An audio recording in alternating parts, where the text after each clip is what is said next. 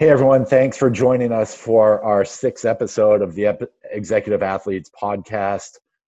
We've received some tremendous feedback already on the first five and just really trying to get better with each additional one. So thank you very much for the feedback. And, I've actually had a number of new guests referred to us, and it's actually been an amazing journey so far, even though I'm only 5 or 6 in, but I've learned probably more about myself and more about what really makes people tick in these first 5 or 6 interviews that we've done so far. So thanks for listening. Again, same format as before. We're going to go raw, unedited.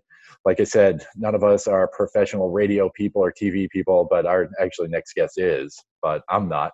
So you may hear, again, some your likes, and they get better each episode. So bear with me. I think we're headed into a good direction with the podcast, and hopefully you enjoy. And so this next guest is telling you a little bit about, she is a rock star in the TV world, in the production world, but her name is Kate Milliken. And the first time I saw Kate, I'll give a little story. I was down actually at the Nantucket Project in Nantucket. That's where the Nantucket Project is. And saw her speak. And she had an opportunity to be part of the Scholars Program there, where it allows people to get up on stage to give the talk of their life. And Kate got up there and totally crushed it in front of the who's who of the world. And come to find out, she's actually was a really good friend of mine, with someone I went to college with. So I'll tell you a little bit about Kate's background. So Kate's a film and television producer and founder of Milla Grace Productions, which is a company that specializes in 12 to 15-minute personal documentaries that are equal parts This Is Your Life and A&E biography. Kate's actually worked in television for more than 15 years, and beginning as a correspondent for the college cable company, then moved into reality-based TV, which we all know and love, then moving to the world of alternative sports such as snowboarding, mountain biking, and monster trucks for Outdoor Life Network, Oxygen, Fox Sports, TNT, and TNN. Actually, we were chatting about it before, and I remember Outdoor Life, and I remember Kate actually being on there. She's also been a producer for ABC's The View and for VH1, and it is the creator of something that's pretty unique that we'll chat about in a little bit, but it's called Counterpain, and it's a web-based documentary about her journey of being diagnosed with MS and battling with MS. And she then went and started a website called mycounterpain.com, which really takes the loneliness out of illness. And I think that probably loneliness is probably more detrimental to healing than actually, anything else. And if you can get out of loneliness, you can, share stories with others. So I think we'll get deeper into that. It's probably one of the coolest things I've seen in a long time. And talking to Kate about MS, my sister-in-law was diagnosed with MS, and there's a lot of stigma around it. And I think it's not really what you think it is. And we'll have Kate talk a little bit about that. But she currently resides in New York, husband, 2 young children, and is a total rock star. So I'm going to open the floor a bit to Kate, and, great to have her on board, but, just give us a quick 5,000-foot overview of Kate Milliken in your own words. Wow. Well, thanks for such an awesome intro, Ken. And I'm sort of digging your ums. I'm just throwing that out there. I think it's a good thing, and it's really nice to have such an honest conversation. I feel like it's great to be here, just because I think that everybody. I'm now 46 years old, and I think that everybody kind of, as they get older, kind of looks at their lives, from a 30,000-foot view in moments. And I, interestingly enough, just had an incredible conversation with a New York Times writer named Bruce Feiler, who is starting to explore something called the shape of your life. And he's looking at people who have gone through moments of adversity and come out the other side. And he's actually trying to determine if there were patterns. So, I have found myself, I'm a really lucky person. I like to say that I have first world problems on a bed of joy. But I certainly feel like, I was one of these people that ended up having a couple of what I would call monster curveballs, or moments of adversity, where I really felt, kind of taken down. And how does one build oneself up? So I would say, there were probably the most important one to talk about today is in 2006 when I was 35 and single, getting diagnosed with MS. And that moment of kind of the world standing still is something that really set the course of, the next 10 years for me in terms of personal and professional journeys. And that's great. And tell us a little bit about, you've been an entrepreneur. You've dealt with a lot of adversity, but you've been, a TV personality, a producer, mom, and total badass. Let's just step into this first, and then we'll get back into the other stuff. But yeah, sure. What do you think? Throughout your career, you've been probably around some of the most successful people, on earth. And I know from our intros and some of the things we've done, and talking with a mutual connection that we have of the types of people you've been in front of and what you've done. What do you think makes people successful? Is it overcoming adversity? Is it having a better education? Tell me, is it grit? Tell me a little bit about your thoughts on making people successful. Yeah, I think that, I do feel very lucky because I've been completely fascinated by people my entire life. And in fact, I was a sports reporter for 8 years, and I was a sideline reporter. And I had this shocking revelation that actually, even though I was a sports reporter, I actually really didn't like sports. And even though I was a college athlete and very active, I wasn't a diehard sports reporter. What I was attracted to is that whole idea of human interest. So hearing when somebody says, "Oh, I'm so proud of my son because he worked so hard," or "I went through this, setback and I got through it," I can't get enough of those human conversations. And that's really been my fuel, specifically speaking to people in a moment of vulnerability, and hearing how they came out the other side. But for me, I would say grit absolutely is something that I'm hyper aware of. And actually, it's funny, I have something with my husband that, the world is so filled with possibility always. So if somebody is saying, "Oh, this is never going to happen," or "This can't be so," I'm not convinced of that. And so my husband's name is Tyler, and he's amazing. And, we'll kind of have these moments on the porch, sitting and reflecting on our marriage or whatever. And he'll say, "Yeah, we have a great marriage." And I'll say, "So far." Just because I totally believe that anything can change and in possibilities all around. So as a result of that, I think that perseverance and grit is totally legit.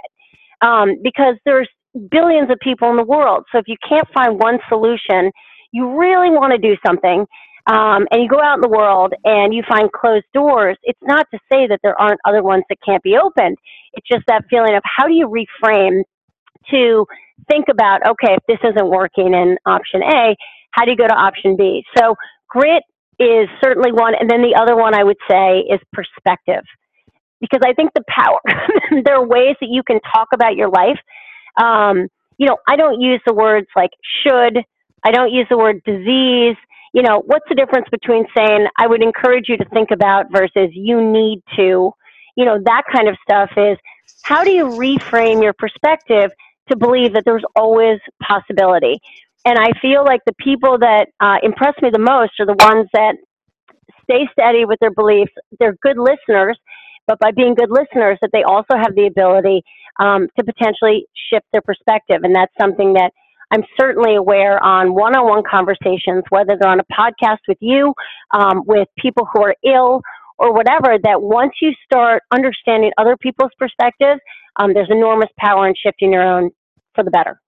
Right. And I think a lot of that is grit's really becoming a lost art. I think, sort of growing up in our generations where we're the same age. And I think grit was a major component to how many of us became successful or just sort of figured things out. And unfortunately, is we're starting to live in the world of instant gratification. And I think grit is lost because of, our kids can go buy something instantly. They just go on Amazon, boom, and it shows up tomorrow instead of waiting 6 months because you have a paper route and you want to buy your new bike or something like that. And it's like you were saying, it's first world problems that we're dealing with, but they're real problems of what happens. And I think grit is grit almost needs to be taught. And as you're starting to see longer races or more and more, we've chatted about Spartan or chatted about adventure racing or, just going for a run or going to the gym. And I think it's almost forced adversity to create grit in yourself. And I think that's what's really starting to happen, because life is almost getting too easy, right? People they don't have the grit to really drive through it. And, believe me, I deal with my own anxiety issues. I deal with a lot of that stuff. And, it's almost, I've learned to try to use it as fuel, but it can take you out it can take you out at the knees very quickly. And really learning how to just persevere and almost become friends with it is really, what I think a lot of people do. And, the most successful people are the ones who have failed the most. And I think you've probably seen that as well. Well, it's also an attitude change. I mean, when I started in production, I never had a lick of film school. I just winged it my entire career. And one of the mantras in the production world, when you were a PA, production assistant, were tough shit and get it done. So when somebody said to you, oh, can you sit in a freezing cold truck at 3 a.m. for 3 hours and make sure we don't get a ticket, you had no choice but to suck it up. And that willingness, it's funny now that I have had a production company and hiring younger people to be PAs, I've actually had somebody who agreed to a 3-day job on day 2 come and say, I don't really like doing this. Right. Like, I'm going to quit. And what that feels like. So I appreciate that. What's interesting about what you bring up, Ken, is the whole idea of grit is so forward and push, where something like dealing with your anxiety is a lot of acceptance, which I think has a much softer, more passive response, and how to mitigate that. So that's something that's been really interesting for me, that in my own personal journeys of, there's been a lot that I've been able to achieve as a result of perseverance and grit. I mean, I got to go to the TNT Goodwill Games as a result of calling the executive producer every 10 days for a year and a half. Checking in. And finally the guy was like, dude, I'm done. You win. Right. But conversely, that type of push sometimes, when something isn't working, or there is, and I'm putting this in huge quotation marks because this is another word I wouldn't really use, in the face of failure, whatever that means, that moment of coming back and reflecting and recognizing, like, whether it's your anxiety or, where I might be in my life of realizing the norm for not pushing. Right. And how do you believe that that's powerful? When you're used to doing things to get what you want. No, it's brute force versus sort of letting it happen, sometimes too, right? And it's the fine line of what came from, it's sort of chicken or the egg. Yeah. It is amazing that if you put yourself in a time of reflection, how incredible creative thoughts start to germinate, and also how things that may be very agonizing or painful for you get less painful. Right? And I think that's hugely important, especially whether you're dealing with a health issue. I mean, I think the body tells you a lot, and that's something in my world. It sounds like anxiety is something for you. More recently for me, I've had some health issues that I've had to kind of accept that my body was given a moment of, like, you need to take a moment to reflect, and that's been really powerful. And we'll step in, and that's sort of my next question. Talk to us about when you were first diagnosed with MS. And then some caveats from there. Number one, what went through your mind? Number two, how do you treat it? Do you use medicine, nutrition? Number three, what did you do first? Where did you go? And then, talk about the evolution of it a bit. Sure. So I was diagnosed in 2006. At the time, I was 35, and I was living in New York, and I was single, and it came on very suddenly, and it was really dramatic because I had fatigue, which is crushing, and tingling in my hands, but I had a delay on my left side, which as an athlete was horrible. So I was trying to get myself out of feeling bad by exercising. I went to Central Park, and I was pushing on the pedals of my bike, and I could not get it to go faster. Like, no matter how I tried, I couldn't get a higher cadence. And by the time I got to a neurologist, I couldn't keep my balance. So I had a whole delay on my left side. And I was diagnosed with an enormous lesion on my C4 vertebrae. So MS attacks your myelin sheath, which is your spinal cord, and it leaves holes, which are called lesions.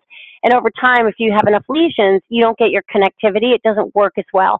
And that's why you see a lot of people have had MS for a long time in a wheelchair. And the doctor was like, you have this enormous lesion on your C4 vertebrae, and you need to go to a hospital right now. You could be paralyzed.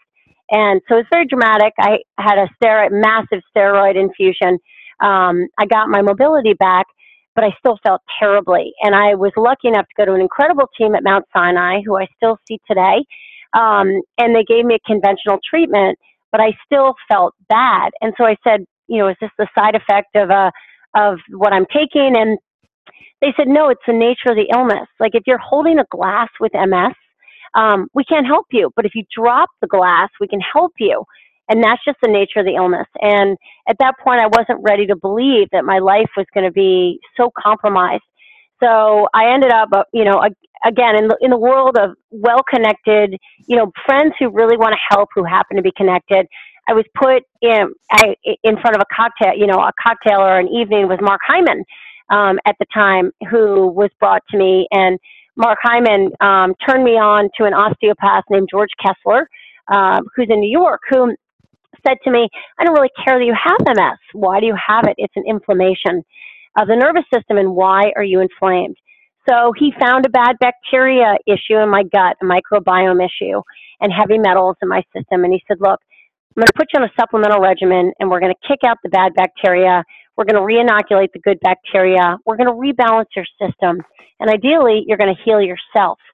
And then he said, listen, Kate, I've learned in med school that you cannot reverse myelin damage. But in my practice, I've seen it, and I would plan on it. And I remember leaving his office being like, I fucking love you. Because there was such a sliver of hope and possibility, which is something that I just realized is so important in anybody's journey of adversity. Something to look forward to, something to focus on as an athlete or someone who's sick. So I took my conventional treatment, I took my supplements, and I put this Post-it on my mirror, and I said, I'm going to reverse my own lesion. And when I love my doctors at Mount Sinai, they're amazing. But when I went to them in 2006 and I said, I'm taking all these supplements, they were hugely skeptical. And I didn't care. So a year after my diagnosis, I had my year-long MRI, and because I'm a video producer, I brought a camera crew because I was so convinced I was going to reverse the lesion. And when they pulled out the MRI, there was nothing there. Wow. And it was such a moment, because now in 2018, they are showing there's a correlation of the microbiome with MS. They're doing some amazing studies on it, in fact. And they also show that you can regenerate myelin. So I was just like incredibly lucky to be ahead of the curve. But whether this is a blessing or a curse, I mean, I literally was told that it was physically impossible to do something, and I did it. And that has set me on the course to believing that anything is possible. So in most cases, that's awesome. I know. And then in some cases, I'm like, oh my God, because it sets you higher and higher in your aspirations.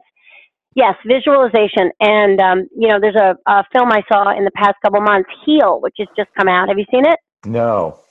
It might be worth you seeing, because they talk to a lot of the people in what they call the alternative space, but I'll say the complementary space, where they really talk about the power of really understanding what's going inside you, dieta, whether it's water, whether it's social support around you, or whether it's the food that you take in, combined with visualization, how powerful that is. And I literally chanted to myself 1,000 times a day, reverse it, reverse it, reverse it, reverse it. And I remember how it felt, the kind of self-generated, like, I'm going to do this. Like, right. I'm so excited. What if I actually did this? And that's been really, really powerful. I had a friend of mine, very similar story. It was in a helicopter crash and burnt off, most of his face in terms of skin. And they were saying it would never regrow. And he wouldn't listen to him, and just, physically willed the skin, mentally or emotionally willed the skin back to grow. And it's just, it's the power of your mind is amazing and probably scary at the same time, of really. Well, and modern medicine is really only 50 years old, right? Or 100, Yeah. you can say 100, but in reality, it's really, 50 or probably even less, 30 years old. It's imagine what we're going to be able to tap into moving forward. Well, I'm excited. There are, certainly in the MS space, which I can speak to, there are clinical studies that are really trying to understand all of that stuff in terms of, diet and things that people can do for their own wellness. And for me specifically, I think the thing that I'm most excited about is research that's beginning to show the power of peer-to-peer support, because I know that moment when I was diagnosed, I have never felt more lonely in my life. And all I wanted was one moment of emotional relatability from someone who had been living with MS, who could say, Kate, I know you can't walk right now. It looks like your life's over, but your MS is going to stabilize. And not only that, you have the potential to have an enormously kick-ass life. And what would have happened if I'd found that person in the first week? How would that have affected my healing? And after my MS diagnosis, I decided that I wanted to kind of put out what I would have wanted to find. So as you mentioned in the intro, I put out a site called katescounterpain.com, which can only be viewed on a desktop or a laptop because it's built in Flash, but it's 40 minutes about my first year with MS, 32 little mini films, and you not only get to see the reveal, you can see when I'm diagnosed, and you can see the reveal when the MRI comes out. You can also see the guy that I madly fell in love with. I got married. I've had 2 kids, and how lucky I am. But I threw it out there to 100 people because I felt like I really wanted to put it in the universe. And a few years later, the metrics are, 70,000 unique visitors found this platform, and 65% watched all 40 minutes of my story, because of this idea of watching not only being emotionally vulnerable in the face of adversity very publicly, but introducing possibility. And I probably get 2-3 phone calls a week from people who are newly diagnosed, especially women in their 30s that think it's over. Right. Like, I'll never get married. I have a debilitating disease. Really? Am I debilitated? Not at all. You're actually, right. You're allowing it, to thrive. And I'll tell everyone a little bit about my Counterpain, and I'll let you go into more detail about it. But it's a community of people diagnosed with different illnesses, and just like you said, it allows them to connect. It allows people to be open, and it takes the loneliness out of fighting the battle of illness. Both. Yeah. I think you guys were talking about expanding, some different aspects to it, but from all different types of, chronic diseases, not terminal diseases, but chronic that you can have, and probably a lot of them are autoimmune diseases, and a lot of them are, which crazy, is inflammation based. Many studies have shown that loneliness is almost worse than the disease itself. Tell us a bit about that. I'm so glad you said that, because more and more it is being proven that loneliness kills. So, no matter who you are and what you're dealing with, everybody has experienced a feeling of loneliness. In fact, if you go into a room, 1 in 3 people are kind of hitting that benchmark. And, the number of people that deal with this, it's more than cancer, it's more than diabetes. And they're showing that when you feel lonely, it's actually having molecular effects. So it is, if anybody who's listening has been through a moment of total crisis, especially in the realm of sudden death or illness, I think are like the most poignant, but it can go losing your job. The way I describe it is, when these moments have happened to me, everything goes into slow motion, and everything that's material and circumstantial starts to feel irrelevant. And there's just this feeling of, oh my gosh, I want to connect on some level of understanding. So I created my Counterpain.com, which is different than Kate's Counterpain, with the idea that if you can introduce somebody into a community to be vulnerable and connect them to somebody who gets it, that you can start that journey of healing. So we set out to create the first library of firsthand moments of actually living in illness that was searchable. And we have a storytelling tool that asks people to lay out their story of illness in these kind of emotional data points. So you have to pick 13 emotions and a date and why you feel that way.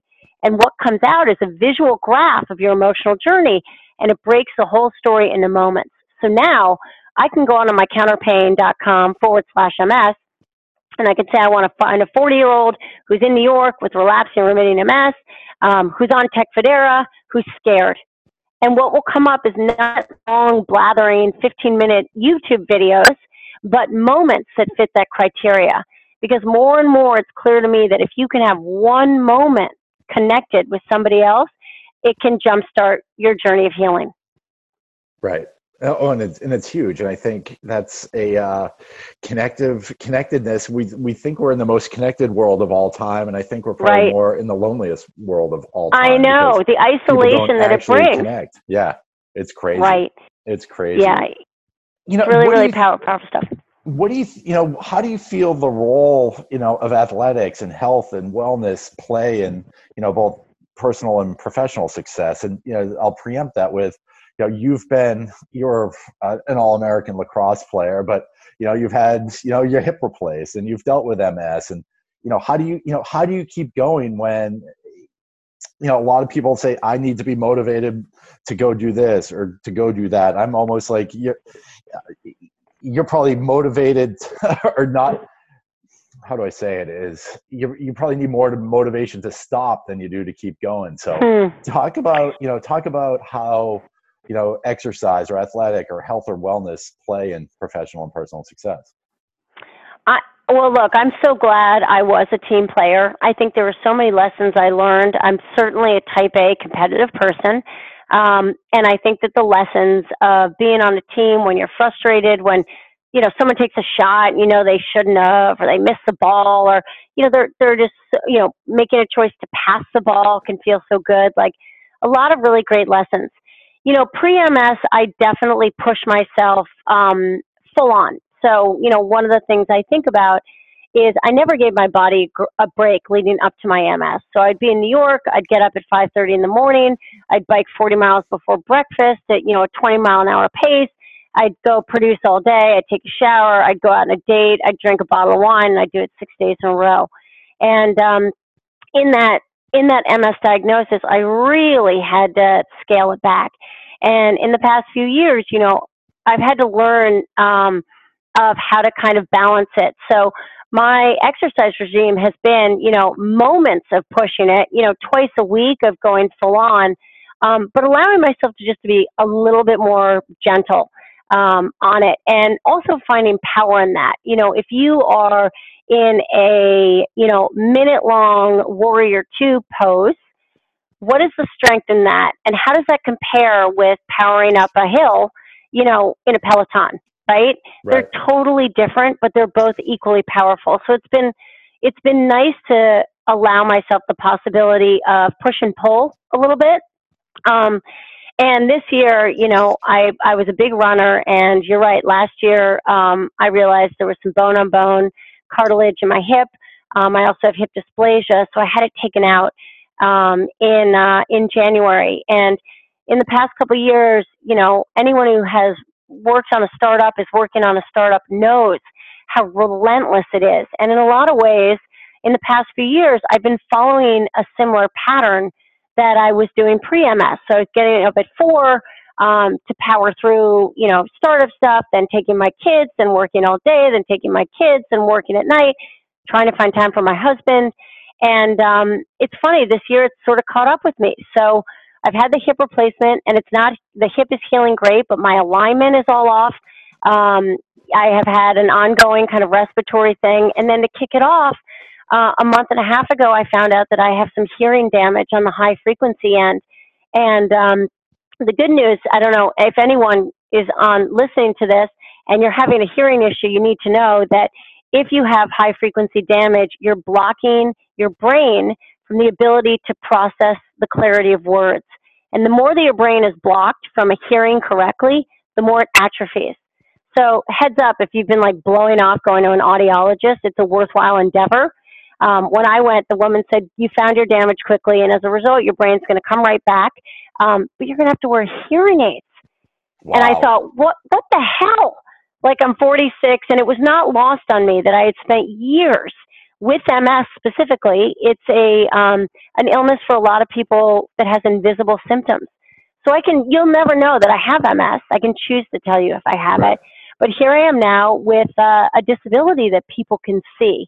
And this has been a moment for me and my startup where I've had to kind of look at the bigger picture and take a little bit of a step back and be like, the universe is showing me that I need to scale it back and get my alignment in order and get my cough better and then build from there. So I'm actually in a period of not trying to push and score the goal, right? Right. And learning the power of that. And it's been really hard, I'm not going to lie.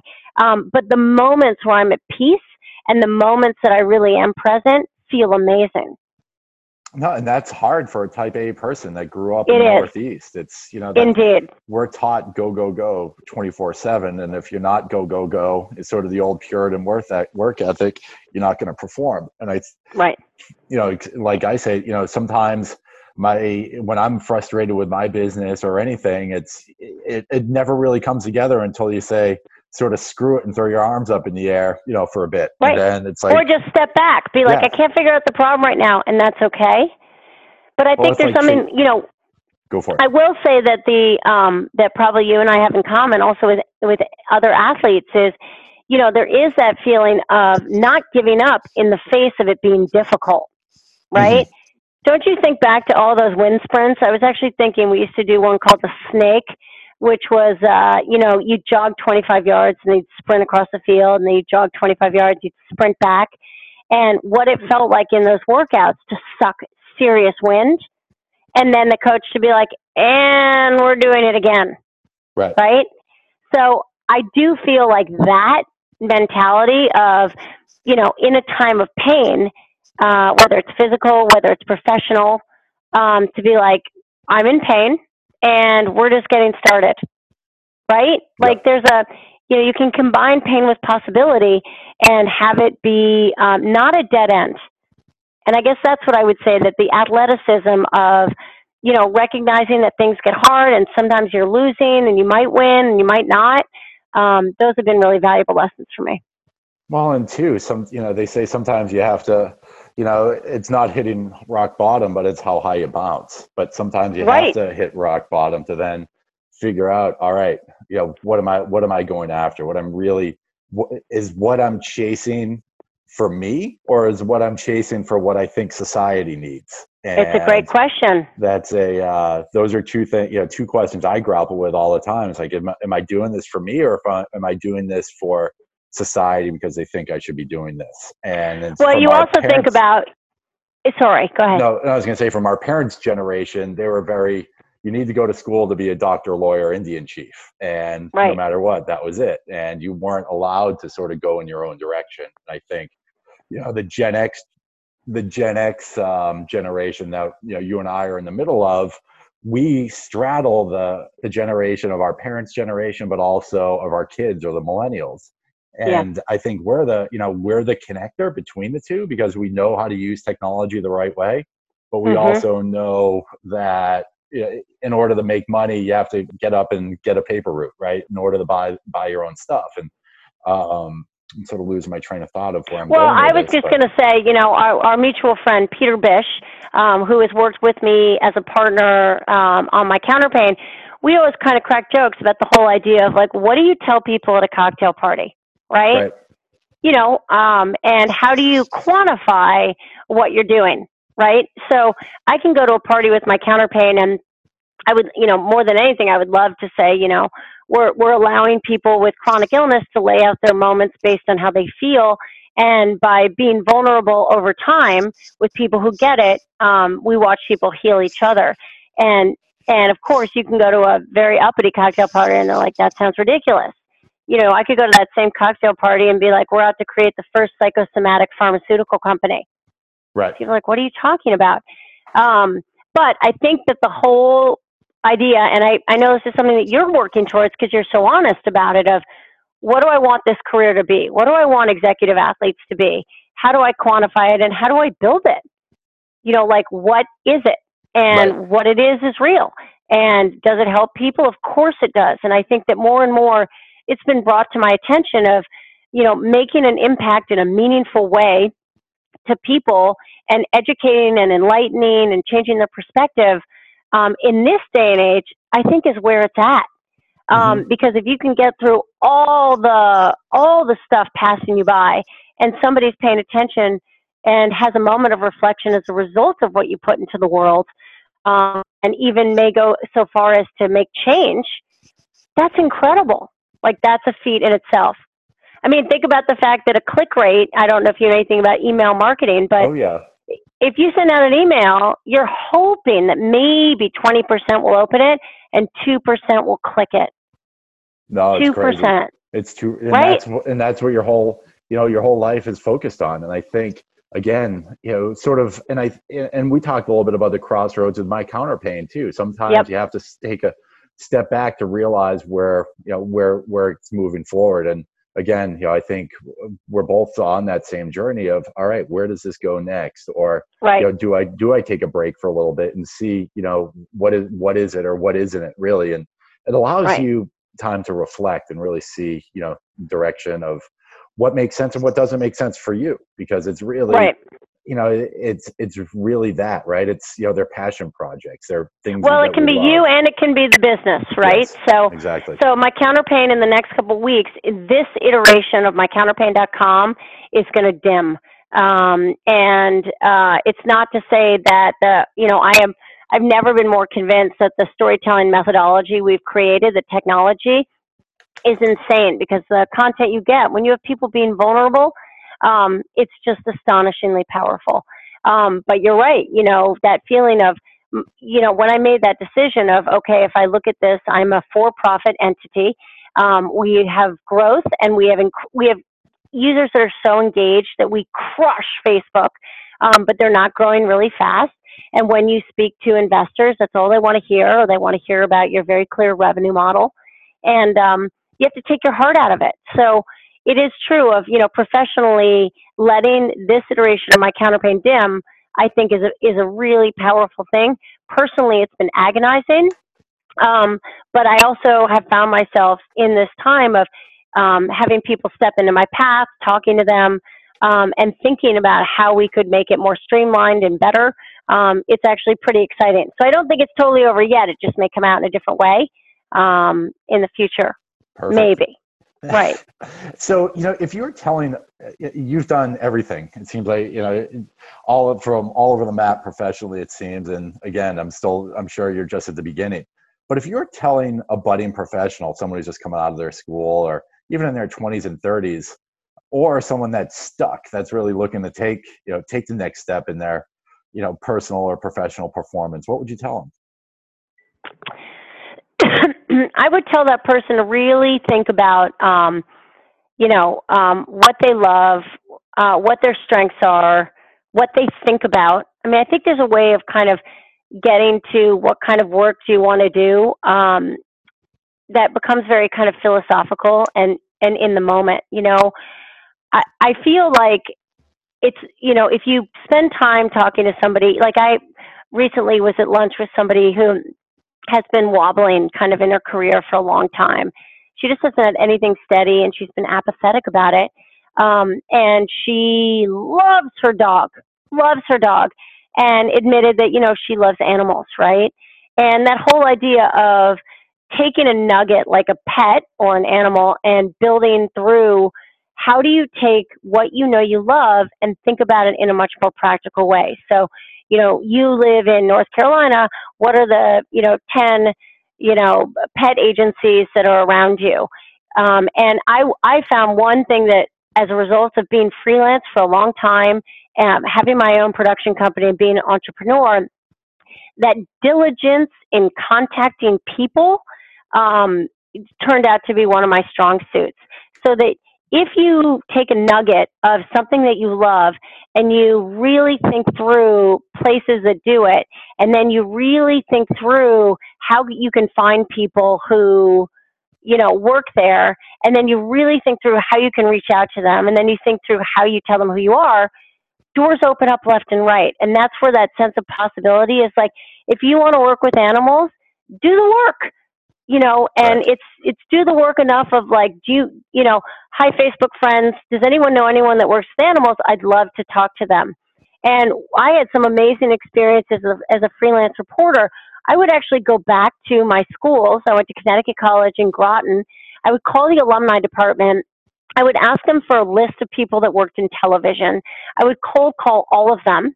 And as a result of that, there were times where I was able to get some leads or some potential business opportunities.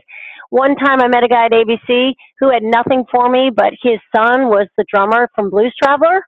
Nice. Like, amazing. We had an amazing conversation. So I feel like I think ultimately people want other people to be happy.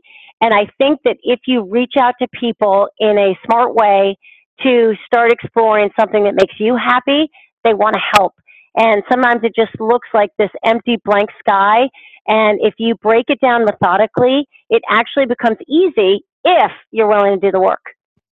Well, and people, I was actually you're talking about the college, I was actually speaking at one of my networking college alumni events about the power of networking, and, talking to college kids, but it could be with everyone else, there is power in being vulnerable. There's power in being a beginner. If you walk in and admit that, hey, I'm looking to break into the TV business, or I'm looking to do that, what would you tell someone that would break in? And this is a question I'm sure you were probably asking, what do I need to do to break in at ABC or NBC? And people will tell you they want to teach people, they want to give knowledge.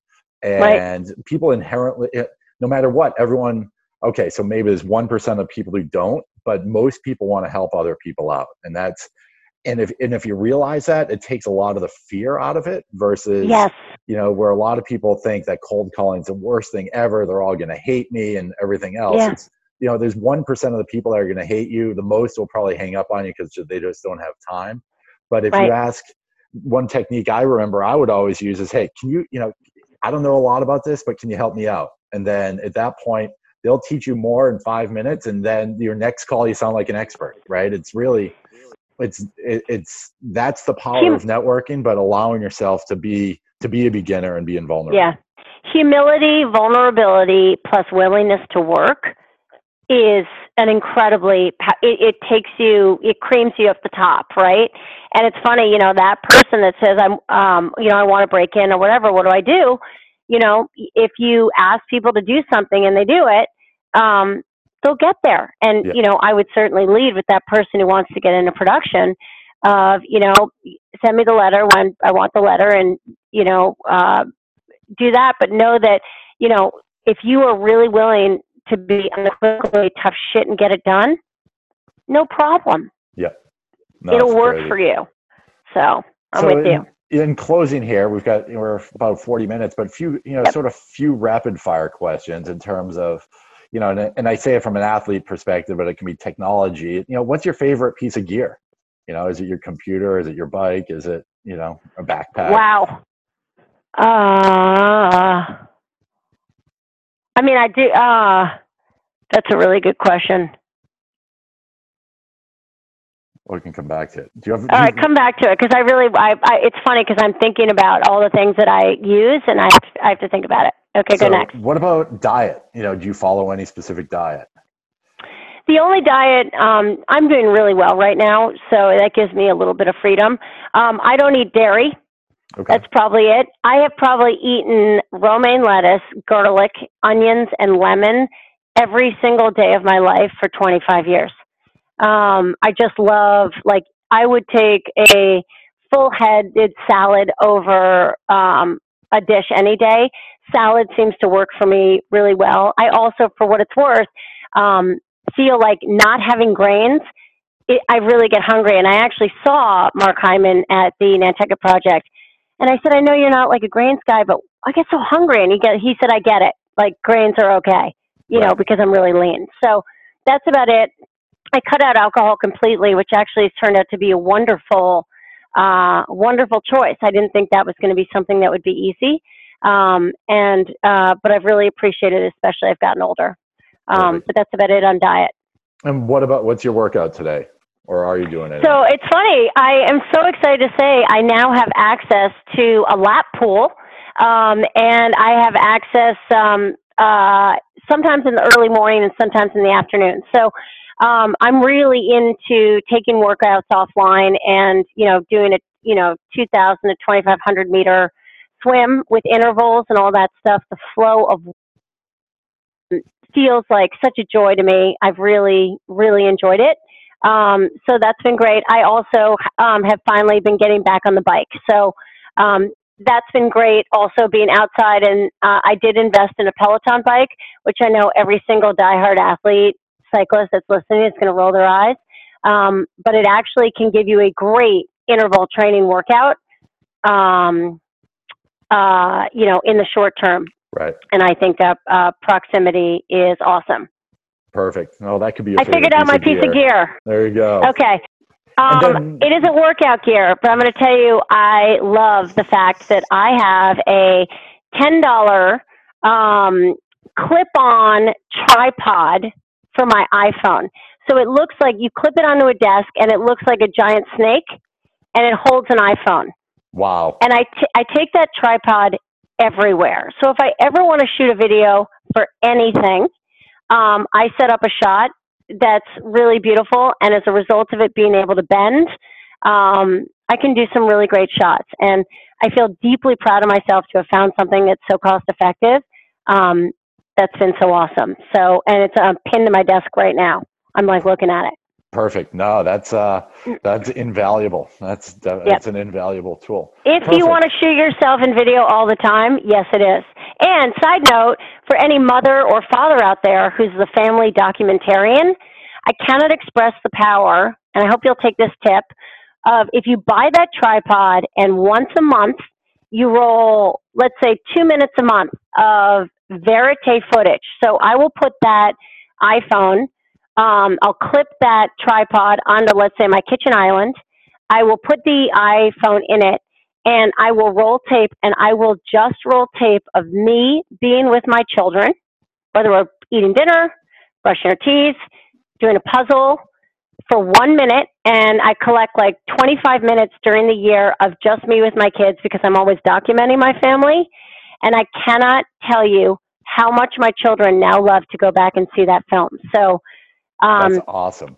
Yeah, maybe someone will take a takeaway from that of you deserve to remind yourself how beautiful and strong and amazing you are right now by documenting yourself with an iPhone 2 minutes a month using a clip, tripod, snake, iPhone setup. I love that. That is awesome. Yeah. That is cool. Perfect. Perfect. And then where can people find you? Is it Mike? Tell us a little bit about that. Counterpain is a great place to reach out to me directly. MyCounterpain.com is still there. So you can reach me there. And, I'd love to talk to anybody. I'm always deeply curious and excited to hear about the audience of Ken Lubin, because every person I've met through you is totally kick-ass. Awesome. Well, thank you for being part of this whole today's podcast, and I'm sure a lot of people will resonate with your story one way or the other. I think it's fantastic, and and you're on an amazing journey. Sounds like having a positive attitude is one of the keys to getting through this journey. So thank you very much for being part of this. You're welcome, Ken. I really enjoyed myself. Cheers. Great. Thank you.